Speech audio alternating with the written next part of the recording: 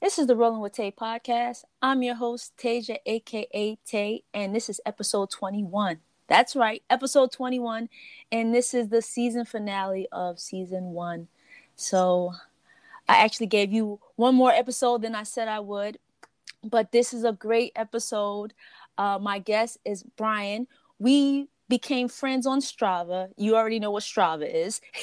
And now then we became friends on Facebook. And we've been communicating, liking each other's pictures. We didn't get a chance to see each other last week, or actually a couple weeks ago, at the Siegel Century in Maryland. When I got home, I saw his pictures. I was like, "Oh, you were there. That was our time to meet." But we will meet in person one day. For sure. For sure. So thank you so much for being a guest on my podcast. Thank you. You know, that there was a moment I thought we lost you to rollerblading. There was a moment there you kind of sold the cyclist out, and I said, I think she's switching sports on us. Oh, you cycling and inline skating both have a place in my heart. I can tell. I can tell. They are running neck and neck on Strava. Oh, they are. All right. So, let's just begin. When did you begin cycling? Spark that interest. Okay, so I play professional table tennis. That's my Superman, and cycling is kind of my Clark Kent. And I got invited to move to Colorado Springs from North Carolina to live at the Olympic Training Center. And like on the second day I was there, the trainer said, "This is a decision that you're going to make that's going to affect the rest of your life." And I'm like, I just moved here. I'm 15 and what? And he said, running or cycling. And I was like, what? He was like, you need a sport to cross train. Right now, make a decision. Are you going to run or are you going to cycle? And I was looking around at the other, people on my team, and they were all like mouthing cycling. Because this is, in Colorado Springs, it's like almost 6,000 feet altitude, and just running is just brutal on breathing, and cycling is easier. So they all kind of mouthed it. And I said, yes. Cycling. And then he took me like across the gym, and we got on a stationary bike, and he made me do intervals till I threw up. Oh my gosh. That was like literally the second day I just relocated across the country, left my family. I was 15. I'm living in a dorm, and this guy made me just go until I vomited, So that was like my introduction to, okay, I think it's going to be cycling, but I have to find a way to not see my food again. Yeah, so that kind of carried me through my whole life, like having that as a sport. And then when I finished high school, when I lived in Augusta, Georgia, I rode. When I moved to Maryland, I rode. When I moved to New Orleans, I rode. When I moved to South Florida, I rode. It just stayed an integral part of my life just for cross training. I understood the importance of what cross training was to table tennis. So that's kind of how I was introduced to it. And slowly I moved from cross training to racing, and I was even teaching a fitness class, and that's what got me into racing, Wow. From table tennis to cycling. Unique. It's a unique story. I win the room every time when I explain this. I'm just amazed that 15, you were playing table tennis. Yeah, actually, I started at 13. So how I got started in table tennis was the Nike of table tennis is in my hometown in Wilson, North Carolina. And one day the coaches came to our school and they did a pep rally. And they did exhibition. They were, lobbing and doing all these really cool shots. And then they gave us these yellow balls. Mm-hmm. And I was like, that's what I'm going to do. that's what I'm going to do, because I had already recognized I was going to be an athlete. I just hadn't chosen a sport, because I was doing sports throughout the entire year, and which just kind of drove my mom crazy, because I never allowed her to take a break from taking me to different, trainings and sports and competitions. And I got home and I got in front of the TV and I held up the yellow ball and I said, got an announcement, everybody, I'm going to be a professional table tennis player. And my brother said, get your ass out of the way. That's a true story. That is a true story. I don't care what you're going to be. Just move out of the way of the TV. And kind of within like 2 weeks, they realized I was serious. And how it became much more serious was the family that owned the table tennis company. They were given a grant for a coach to coach us. And the coach basically said, look, I'm wealthy. I don't need to pay myself this money that came from the Table Tennis Association. So if you guys finish school, you get a certain amount of money if you come here, you do your homework. And then if you assemble equipment and make orders, you can earn this money from the grant to pay for your competitions. So that's what kind of skyrocketed my involvement in the sport, because if I wanted to go to Miami, and I'm probably going to show my age, but at that time in 1986, the minimum wage was $3.41. So I knew how many hours I needed to work to pay for hotel, gas, food, entry, to play every tournament. So that's kind of where I had funding. Yeah. I worked, I made money, and then I would, pay for my own competition. So that's what really, it kind of put it in the fast lane, And that program was looking for Olympians. We're not looking for recreational people. We're building Olympians, and it ended up turning into a group of 100, and then it compressed down to probably like 10 or 12 of us that were just elite top juniors in their age category, And that's what led to 2 years later me going to the Olympic Training Center, but it started at 13, And it was weird to walk to a tournament and you see no black people. Mm-hmm. And then when you see a black person, he says, I'm Dominican, bro. Because at that time it's football, all the classic sports, track and field, all the classic sports that black people dominate, and it was nothing in table tennis. And that's what drew me to it, is that this is a sport where nobody actually looks like me. I think I'm going to learn more than I'm willing to even understand, because culturally, table tennis is an international sport, which means I'm going to just learn from people just because nobody's going to have my shared experience, Wow. That is amazing. Just to go back a little bit, I definitely can picture your brother telling you, move out the way. For sure. For sure. Definitely picture that. And then just at such a young age, like, wow. Yeah, this program, they when they went to the school, they said we needed people between 10 and 13, because they know if you're going to produce a world-class athlete, that's the age. And really the age should have been like 9 or 10.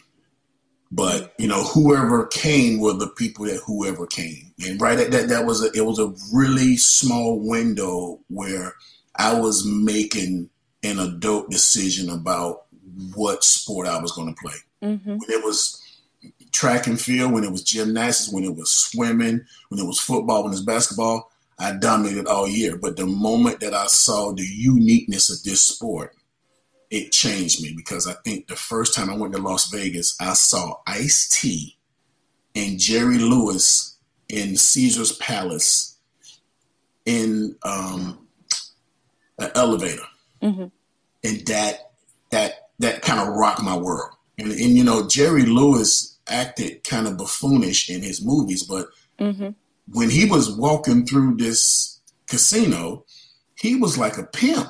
He had like 5 women with him. And I even said something to him in the elevator. I said, you act stupid in those movies. And this is the time you could smoke. He had a cigar and he said, kid, you got to be real cool to act stupid in movies. That is a true story. You know, and that was one part of the summer, right? And then the next part of the summer, we went to Miami, and all my friends had gone to football camps that were about 20 miles away. And I went 800 miles to Miami, right? So when I came back, we're all sharing stories. And I said, I got to see Miami Vice being shot at my hotel. I was staying at the Eden Rock Hotel. And I said, and here, I do you one better. I saw boobs on the beach. Now, I'm not talking about like boobs in a bikini. I saw real boobs on the beach. I said, my summer was better than yours. So that kind of completely changed my world because I realized how cultured I was being. And once my mom saw that, you know, I started reading different books and I started just my attitude changed. She said, okay, I think he's just made a life decision, an adult decision at 13. So that kind of just set off this chain reaction where I was looking for everything that was unique, you know? Yeah. Table tennis, it exposed you. Yeah. It was right at the time that I was ready to accept that decision, whatever that decision was. I mean, it could have been inline skating. It could have been just about any sport. Because when I got to Olympic Training Center, other sports were asking for me. Powerlifting, track and field. They were saying, we want to test this guy. This guy has a body that's built like Mike Tyson. He's a natural. He doesn't lift weights. Maybe a ping pong where it's focused on hand-eye coordination and reflexes is not his sport. He should be doing a power explosive sport. And I just rejected it all because table tennis had already shown me so much so early, you know. So with that said, what's one of the biggest lessons you've learned with training elite athletes? Is it's kind of a shared admiration for each other that nobody really wants to talk about, right? And then once you really you move to the Olympic Training Center, you're in a dorm, you're with 16 people, and everybody's a little standoffish at the beginning of the school year. And as you start to go through the training, you start to say, this person has unbelievable reflexes. This person has unbelievable footwork. This person has unbelievable power. This person is probably the most strategic person on this team. This person can really handle their emotions well. So then you start to realize that, you know, you have a shared experience to where you can start to appreciate that these other people do something better than you and to not be intimidated by it. It just says, you know, one of my best friends is a white dude. And I had never in my whole career, never found a athlete that could outwork me. He's white, family's wealthy, lives on a golf course, but this dude could work like almost like he knew, like he was poor. He had that work ethic, and we've been best friends since 1988. And his mom and dad were both national champions, and he's a two-time Olympian. And I just never seen anybody work that hard, and it just drew me to him. And he had never seen somebody improve as fast as I did because he started at 6 and I started at 13. And at 16 years old, we were the same level.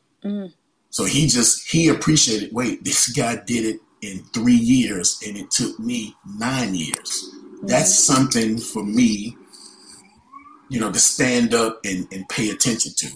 And just how his work ethic, that probably forever changed my approach to where every time I went to a new team, I was more accepting of the willingness to learn from somebody else that had something better than me, you know, because we tend to be intimidated by somebody that's better. But once you can kind of knock down that wall and become friends, you kind of humanize that person, then you get to kind of, you get to enjoy the bonus of tell me how you do this. And then there's a back and forth of just two experts trying to learn each other, Mm-hmm.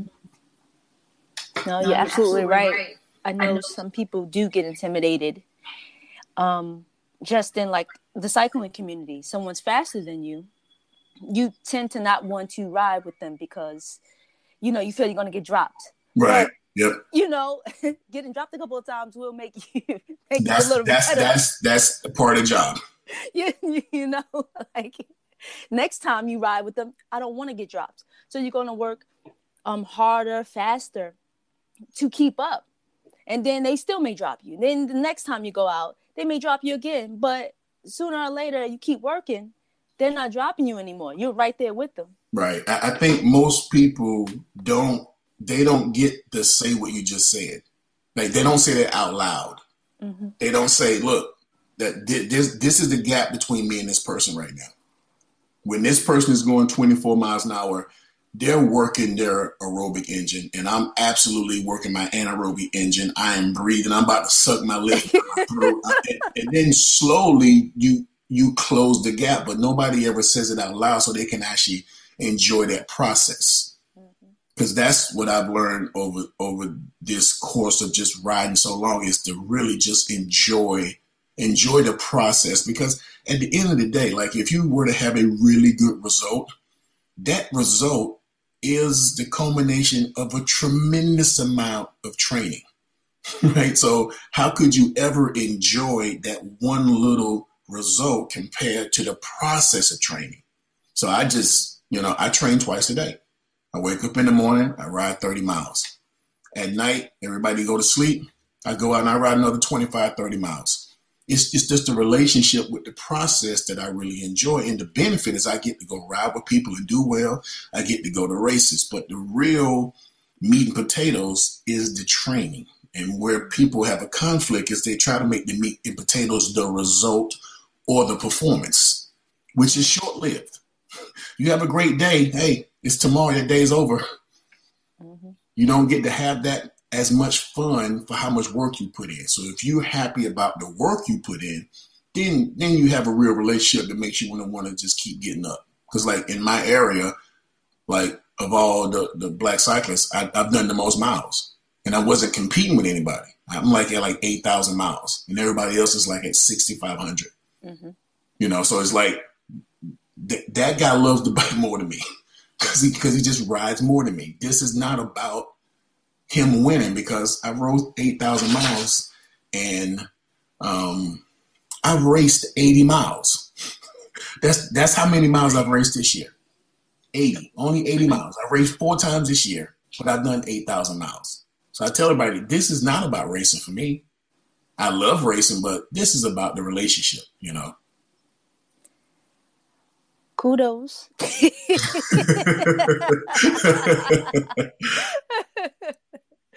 Oh man, that is dedication and discipline. And I'm glad that you still love both of what you're doing, like from table tennis to cycling, because I can see, right, just in my head, me thinking like now cycling is not just an enjoyable recreational activity I used to do. Now I have to train, and now it doesn't become so enjoyable.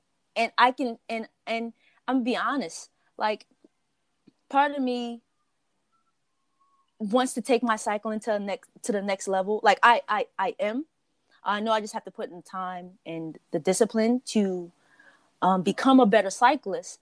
Right now I'm just enjoying the journey of cycling and learning my bike and learning the streets, so to speak. Yeah, but listen, this is my advice when I ask people, are they ready to turn that corner? It's really, what are you fundamentally, right? Like, you can either have motivation or you can have discipline, right? Motivation means you're looking at a goal. Mm-hmm. You're training for weight loss. You're training for a priority A race where you want to do well. You're training to do a century like Seagull, to where you're training to make sure you can finish the 100 miles. See, that's motivation. Mm-hmm. Discipline is saying, I'm just going to do it every day. Mm-hmm. And again, as a pro athlete, I was stuck in between those when I first retired from table tennis, because the only way I knew how to do it is I'm training for the national championships. I'm training because I'm going to Europe to play in the league, mm-hmm. or I'm training to make the Olympic team. And it took me a long time to just shift into discipline to where, hey, I'm just a creature of nature. I'm going to wake up mm-hmm. and I'm just going to go put on my kit and I'm going to ride the bike. That was my biggest obstacle, because inside of discipline, you can still do the things that motivate you, like Seagull and racing and weight loss and being able to do the fastest group ride. You can still do that under the attitude of discipline. But if it's motivation, some days you're just not going to wake up motivated. right? You're just not going to be motivated that day. But if it's discipline, you don't even care about motivation. Okay. And that's kind of the thing, because when I first retired and I became a husband, I became a father, the first thing I sacrificed was my training, because now I'm a dad, now I'm a husband. So I gained like 50 pounds and then I slowly took it off, and I was struggling with, what am I doing if I'm training? Because I'm used to training for a goal. Mm-hmm. And now the goal is just be healthy, just be fit, enjoy, keep being able to keep your youth and still be talented at this sport. And then along the way, you can set some goals like racing and centuries, but don't make it, I have to be the best racer, because it's hard to hold that type of motivation that long, And I had to learn the hard way. It was weird for me to look at myself in the mirror and say, there's an extra 50 pounds on you. Because during my table tennis career, I stayed between 8 and 10% body fat for 22 years. Mm. I did not let myself go over 10% body fat. So that's a person that says, I will eat lettuce today. Today I'm eating lettuce. I used to eat, the number one meal for weight loss for me was a bag of spinach and one apple. That was it. Right? And I'm like, I can't do that now. I'm not interested in doing that now, because that's motivation. Yeah. But discipline is say, eat this much and work out this much. And then make sure there's a deficit, or you can maintain a certain weight, So I'm still learning myself. Yeah. It's all about balance. Yeah. So what type of talent do you need to be a good cyclist? Good question. I get this a lot.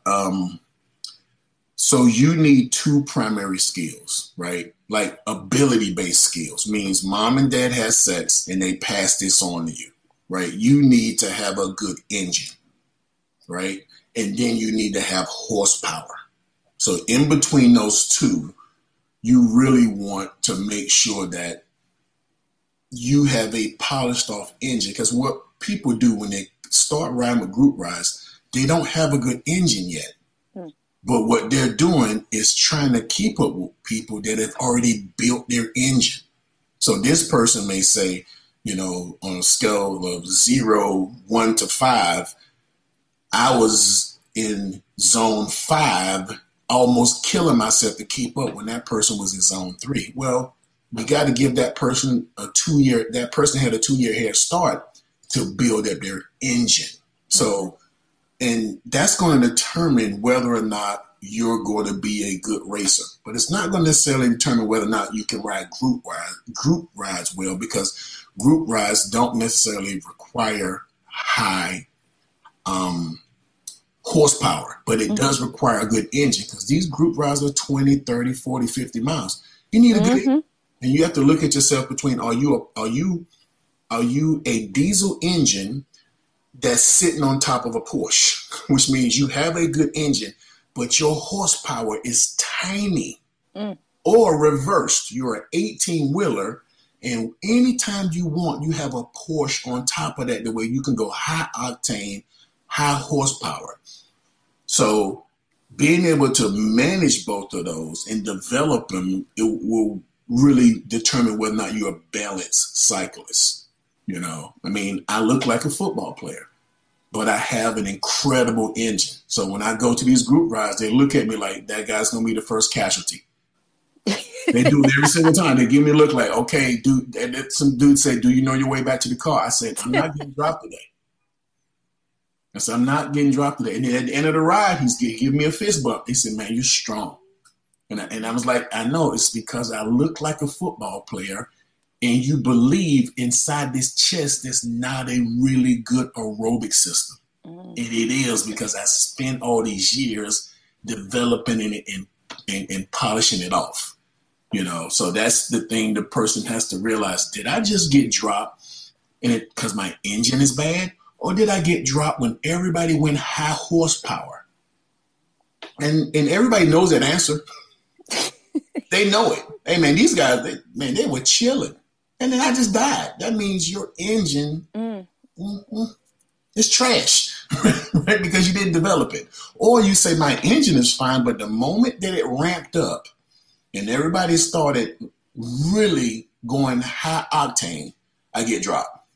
Or in racing is a combination of both. It's just complete chaos. It's complete and utter chaos. You're in horsepower, you're in engine at all times. And this is what it is. You're riding engine and then horsepower.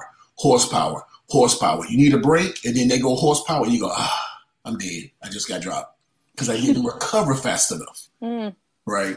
So it's a unique relationship between those two, but those are the two primary ability base. You have to be born with it, and you have to develop it. You know, so because we always have a debate. I think it might have been a Jamaican sprinter. He said sprinters aren't made, they're born. And then I hear these random looking dudes say, I'm a sprinter. And I look at them at the group ride and I go, you're not a sprinter, man. Your mom and daddy was having sex. They didn't put that on the table. That's not what they put on the table. They put nice endurance, but they didn't put high octane, explosive, fast twitch muscles on the table. Because that's really what it is. This is one of, like, you know, you can play football, right? You don't have to try in football. If you play basketball, you can go down the court and you ain't got to get involved. If you play baseball, the ball might not even go to left field. But in cycling, you have to pedal. Yeah. And that's what I also liked about table tennis is you have to be combative with that other person. You cannot hide your way out of it. In cycling, it is a true Darwinism type of sport. The strongest people are going to be the ones that survive, you know, because it's pedaling inability base, you know. So engine, horsepower, what type of relationship you have with them, and which one fuels your performance. Because I do these races. I did 2 races about 3 weeks ago. And both races were 27.4 miles an hour for 18 miles, 2 different times. My heart rate was 157 for the first race, and my heart rate was 153 for the second race. That is pretty much in my aerobic engine. There was no time in that race I was put in difficulty. Right? So that's how I determined whether or not I should even go to the race. I go out, I do a workout the week of the race, and I said, okay, this is my litmus test to where it's going to let me know if my performance, am I prepared to actually go do a race? You know, and I don't know if you have a power meter, but I go out, I do a 1 hour ride at about 330 watts. When I go at 330 watts for 1 hour, there's about 23.5 miles an hour that I can do. That group of people in my Cat 3 category, they can't drop me. And then when I get to the race, I only need 265 watts to finish the race. So I have another 70 watts sitting out there that I didn't even get a chance to need because the race is not that fast. It's not that explosive. So I'm looking at science to let me know whether or not how I'm going to perform, you know. So if you pedal long enough, the science is going to come to you. You ain't got to go to the science. You're going to be pedaling and you're going to be in the front, or you're going to be pedaling and you're going to be, you're going to be like Jack in Titanic. You just going to sink, So you mentioned power meter. What's the benefit, right, of having a power meter and a heart rate monitor?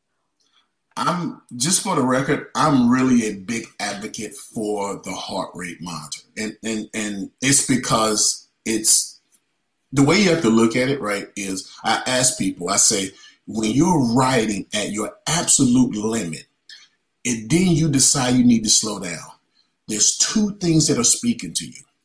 Is it the lactic acid in your legs? Because if so, power meter is your alpha metric. If it's your breathing, the way you just like, I can't get my breathing down, then heart rate is your alpha metric. Because both of those are metrics that determine performance, but which one speaks to you louder? And for me, it's always been heart rate. If you look at my workouts on Strava, you'll see zone 2, zone 3, zone 4. I ride in those zones because they're heart rate zones. Now, those heart rate zones still produce a power zone. But I never use that to let me know whether or not I'm going fast or slow. I use my alpha metric, which is my breathing. It's not my legs. And then one of my training partners, he uses power meter. When I have to slow down, it's an overload of lactic acid in my legs. I can't buffer it out faster than it's coming in. So he has to slow down. I'm like, I can't breathe. So I have to actually slow down so I can breathe better. So it's in between those. So the benefit is based on which one of those speak to you the most. And that's the thing that whenever I tell somebody that, they go back and they monitor their workout a lot different now because they're trying to find out at that moment which one of those is speaking to them the loudest, But I'm heart rate advocate, just because that applies to me. But I don't try to push heart rate on anybody else.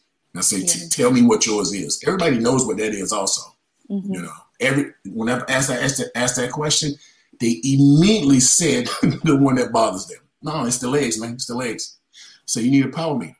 For me, it's the heart rate. I said, why you don't have a heart rate strap? So you're dying a horrible death out there with a heart rate and you don't even know what that number is. Right? I said, you're just putting gasoline on yourself and you're just bursting into flames and you don't even know at that moment that you burst into flames. Because that's the way I look at it. When you go over the top, you just in flames. But if you know that number, you get to back off just before that happens, Yeah. So get a heart rate monitor and power meter. Absolutely. What are the benefits of being a part of a cycling club, and what cycling clubs are you a part of? When I first started riding, and I got serious, I go a little bit backwards. When I first started riding, I was teaching a spin class. And then one of my friends, we became really best friends. He's still a good friend of mine. This is like 20 years ago. He was in the spin class and I was saying, everybody see the trees and feel the breeze and see the clouds. And he was looking at me like, Negro, that is not what cycling is. He could tell that I rode bikes, but I wasn't in cycling culture because now I went into teaching an aerobic class. And he said, hey, meet me Saturday. Come back here. I'll meet you at 8 o'clock. Cool. I meet him. He has a truck. He has 2 mountain bikes on the back of the truck. And I said, this is going to be interesting. He takes me to the mountain bike park. Tay, I hit everything in the park except for the trail. Trees and logs and rock gardens with I hit everything, right? And then he could tell from that day, this dude has a huge engine. He doesn't have any mountain bike skills. And shortly after that, I'm riding and a mountain bike team comes riding by. And I say, can I keep up with you guys? Can I ride with you guys? They said, if you can keep up. I ended up riding with these guys. I didn't know they were elite racers. And I kept up with him for 2 hours. And then when we finished, the guy said, go to this address right here. I heard him say, Vinny, we got one. He said, hey, go to this address. And this is back in the day when you got to go home and then you got to go on MapQuest and you got to like print out the address. So I went home, print out the address, went to this bike shop. I walked in, they had a big bag full of uniforms and power gels and power bars and Oakley glasses and mountain bike shoes. And they said, look, this is the best guy on our team. He just said to sponsor you outright, you're going to be a state champion. And that was my first introduction to like a cycling club. And then the next week I got introduced to this like 15-man mountain bike team. So my first soiree from just making cycling a cross-training sport and a sport that I taught as a fitness instructor was mountain bike racing. And lo and behold, the next year I was Florida State mountain bike champion. Wow. So that was, and that kind of started my my relationship with teams and bike clubs. Because I didn't realize, I mean, these guys were kind of like, they were, the team was Italian. So it was like, Sopranos meets Jackass. These guys were clowns. After this, I'll send you a video. I was there last month and I walked in the shop and they said ping pong because the team has so many Brians, they would not call me Brian. We got landscaper, we got, painter, and they would say, hey, ping pong's on the phone. Hey, ping pong's here. Hey, come over here. Let's hang out a little bit with ping pong. He's in town for 2 days. So that, and 20 years later, I still have a really good relationship with them. But that kind of changed me from being just it being a cross training sport to saying, I'm going to start enjoying these relationships in cycling like I did in table tennis. And really the benefit is, like you have a multitude of different type of riders on your team. And locally, I ride for Team Flow Cycling out of Raleigh, and I race for GII, which is out of DMV. So, and people ask me, explain what that means. I said, look, I go to the party with Team Flow. But the moment that I hear the electric slide, I go find GII. There it is. That's it. The moment I hear the electric slide, okay, this is the race team. And again, I mean, most teams have one or the other. Not a lot of teams have both. Yeah. Because the culture between riding bikes in groups and racing is completely different. And this sport is really like an elitist sport. Mm-hmm. And then racing is an even smaller percentage of that elite attitude. Because locally for Team Flow, we don't have a race team.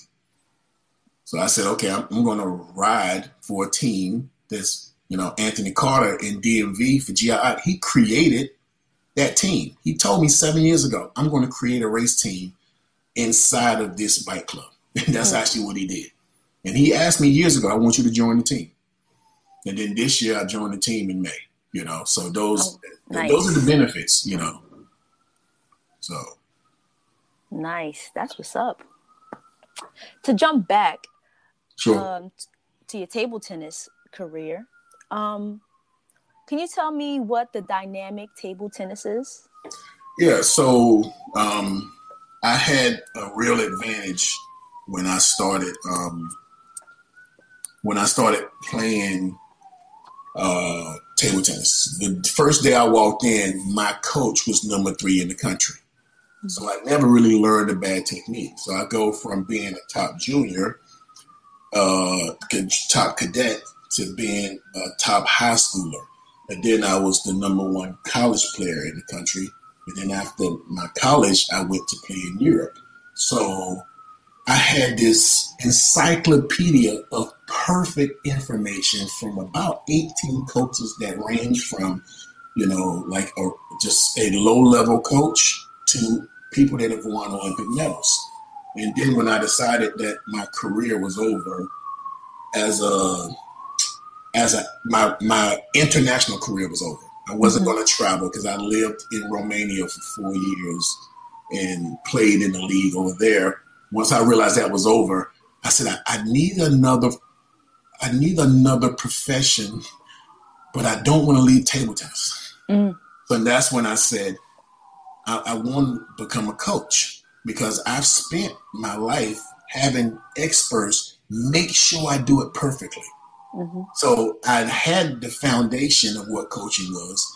And then I just realized I needed to kind of flip the switch and change my focus from me as a selfish athlete to me as an unselfish coach. So what you realize when you coach, right, you got to stand there, and the reason Dynamic Table Tennis was created was I can reach a broader audience of people. I can create a training video. Because what it basically is 11 training videos that, are about in total 25 hours of training, and that cover every skill in table tennis, and they're in download form, and I own it 100%. So I took all my knowledge from table tennis and put it in these videos, and to this day, I'm still getting, international sales every single day. And Wow. the way you kind of corner the market is you say, when table tennis becomes mainstream and a person were to type in table tennis training in YouTube or Google, I want my name to come up. And probably 150 to 200 times in my life, a person has come to me and they said, I put table tennis in YouTube and your video was the first video to come up. So that's what I want, is to say, when it comes to table tennis learning, table tennis education, I want to be the person that people find, because what that is, that new person is a new sale. Right.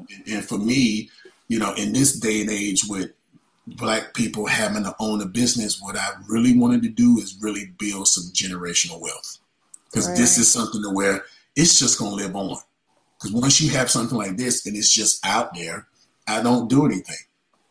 Bing, I look down, says somebody bought a video. It automatically downloads to them. I just keep riding my bike. Because for most people work, you have to be there. You have to physically be there. I've already been there. I did the 30 years of being an athlete and learning, and that's really what I wanted to create with Dynamic Table Tennis, and now moving on into a training-based software that's even a higher level than Dynamic Table Tennis. Because again, you can only make a certain amount of money standing there. Yeah. When you're really starting to be an entrepreneur is when you make money and you sleep. Your passive income right there. Yep. That's my favorite word, passive income. That's my favorite word too. Yes. Wow. Like, this has been, first of all, thank you again. No, thank you. I've been watching all these podcasts and I'm like, these are some really interesting people. I'm not sure I'm interested enough to even be in the podcast. I was saying that. I was like, nah, I think my story's kind of boring. Nah, it's kind of boring. Nah, not worth it. Listen, I want you back on here. And I want you to talk about, like, go in depth, right? With certain type of training, from cycling to table tennis, because I'm gonna be honest, the table tennis, like, we have this gymnasium, like the Boys and Girls Club, and they had table tennis, and I'd go there and hit the ball a couple times and didn't know what I was doing, and like, all right, I'm done with this. Like, you got to send me some video or a picture next time. Oh, I'd love to see it. I was like, didn't know what the hell, and to see that you have gone to these levels within table tennis. Listen, the only thing I haven't done in table tennis is made the Olympic team. Junior champion, collegiate champion, state champion, national champion. Never. The only goal that I didn't achieve was the goal that the program was created for. Mm-hmm. The program said this is an Olympic-bound program. And it says two things, right? Because I tried out for the Olympics like 5 times, right? And it says two things. It says that I was good enough to be elite enough to actually try out for the team, but I was never quite good enough to make the team. And really what it is, right, is when you have to make the Olympic team, you make it in terms of continents. Mm-hmm. So our North American continent, which consists of Canada and the U.S., takes 3 spots. Wait, we have about 16 people that are super elite. We have at least 12 Americans and 8 of them elite, and the same thing for Canada. So what happens is they put these 24 people together and they throw 3 cheeseburgers in the middle of the circle and they say, everybody go eat. Which is just it is the equivalent of like Hunger Games. It's Squid Games. It's just, hey, it's just dog eat dog. And I tried out 5 times and I never really got close. So it says 2 things. You have been elite, but you have not been elite of the elite, which is something I can live with, you know. But that just, there was nothing else for me when I said it's time to retire. I have done everything. You tried out for something 5 times, you didn't make it. You know what? Yeah, I think you're good. You're good. Listen. You're elite in our hearts. Oh, that's so sweet. Brian, I want to thank you. Listen, next time, let's talk about the disciplines. Mountain bike, road bike, cross, gravel. Let's dig into that, because probably between now and then, I'm probably going to get a gravel or a cross bike. Okay. That's kind of my next goal, because in North Carolina, season's over right now for road bike, and everybody's doing cross and gravel, and I don't have a cross or gravel bike. So that's the next purchase. So, and when I lived in South Florida for 20 years. I've been in North Carolina for 4 years. So in South Florida, you ride year round. They have races year round. Oh, okay. So, but in North Carolina, they have seasonal based on the discipline. So I realized that all of a sudden, road bikes, you don't even see them no more, but cross bikes come out. So I was like, okay, I need to get into the North Carolina schedule of cycling, so I know we're phasing out of road bike, and then we're starting to phase into cross. We're starting to phase out of cross and phase into gravel. So we can probably get into that to see what type of training is required for those disciplines, but probably more importantly, what skill sets, because gravel is a mix between riding on the dirt and road. And cross is a mix between a road bike and mountain bike, because you have to jump obstacles, you have to ride in the dirt, sand pits, grass. So I find a little bit of that, intriguing, because if you're a good mountain biker, you're not going to really have a big problem with cross or gravel because you're used to dirt. So that's the reason I'm kind of looking forward to kind of dabbling in those two other disciplines. We'll get into it. Season 2, I want you back on. Deal. We'll talk about it. Deal. I'm here. You know I'm here. Hey, and stop inline skating so much. I was scared for a moment. Listen. I was scared for a moment. I was scared. I didn't see that bike for a while. Listen, there's a place for both cycling and skating. You're right. You are right. But it seems like you had broke up with one and was fully dating the other one. I was. Yeah, you I'm not even talking to you right now, road bike. We on a real break. I'm completely cuddling with inline skating right now. I was. Yeah. I'm not gonna lie. But I'm back. Okay. We're back together. Cool. That was the reason I didn't even ask if you were going to be at Seagull, because I didn't even see you do a lot of road bike training before you even went. I know. I think you went that kind of cold turkey. I did. Okay. I was like, wait, I didn't see a lot of workouts. Yeah. Nope. Yep. I said, I could do this. And yeah. We'll talk about that later. But okay. I finished. I finished. But yeah, I definitely want to have you back on, and we'll get deep into it. And because I'm interested as well as gravel. I was just talking to someone yesterday about a gravel bike, but I definitely want to have you back on for season 2 of the Rolling with Tay podcast. And this has been great. You have some super dope stories, and you're very inspiring. I'm flattered. Thank you. Listen, this is when I lived in Europe. I lived in a city called Constanza. It was 250,000 Romanians in Bryan. I was the only black person in the city, right? That was a really depressing time in my life because at this time, there was no way to fellowship. It was 2001. The internet is not what it is today. And what I like now is I get to be really close to people and to look into their life. Because I say the people that allow me to be into their virtual world, whether it be Instagram, Facebook or Strava, I get a chance to look into their life and get inspired by how they see bikes. So that's the thing that, I'm flattered that everybody else, to me, their story is as unique as mine. So that's probably the biggest takeaway that I like about cycling is that the fellowship, Yeah, definitely. Definitely. I just love it. And I see that same fellowship. Yeah. and inline skating. Yes. So that's part of it, Of course, is getting on your bike and riding, doing your miles and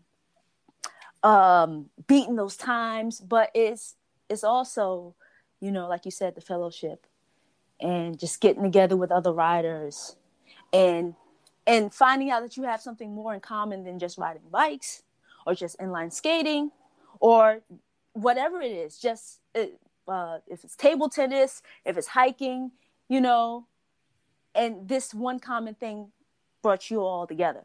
So, I just love that about the different communities that I'm in. Yeah, I mean, I love this cycling community. I get to meet people from California, people like you from New York, people that we've all admired each other. Now we get a chance to see each other. So next time there's a big event, I'm going to make sure that you're there and we get to see each other. Yeah, definitely. Let's make it happen. I look forward to meeting you. Absolutely. All right. So this is the Rolling with Tay podcast show. And I'm your host, Tasia, a.k.a. Tay. And this is the season finale of Rolling with Tay podcast. Episode 21. Thank you so much, Brian. Any final words? It has been a pleasure. Thank you for taking the time. This was awesome. All right. Thank you.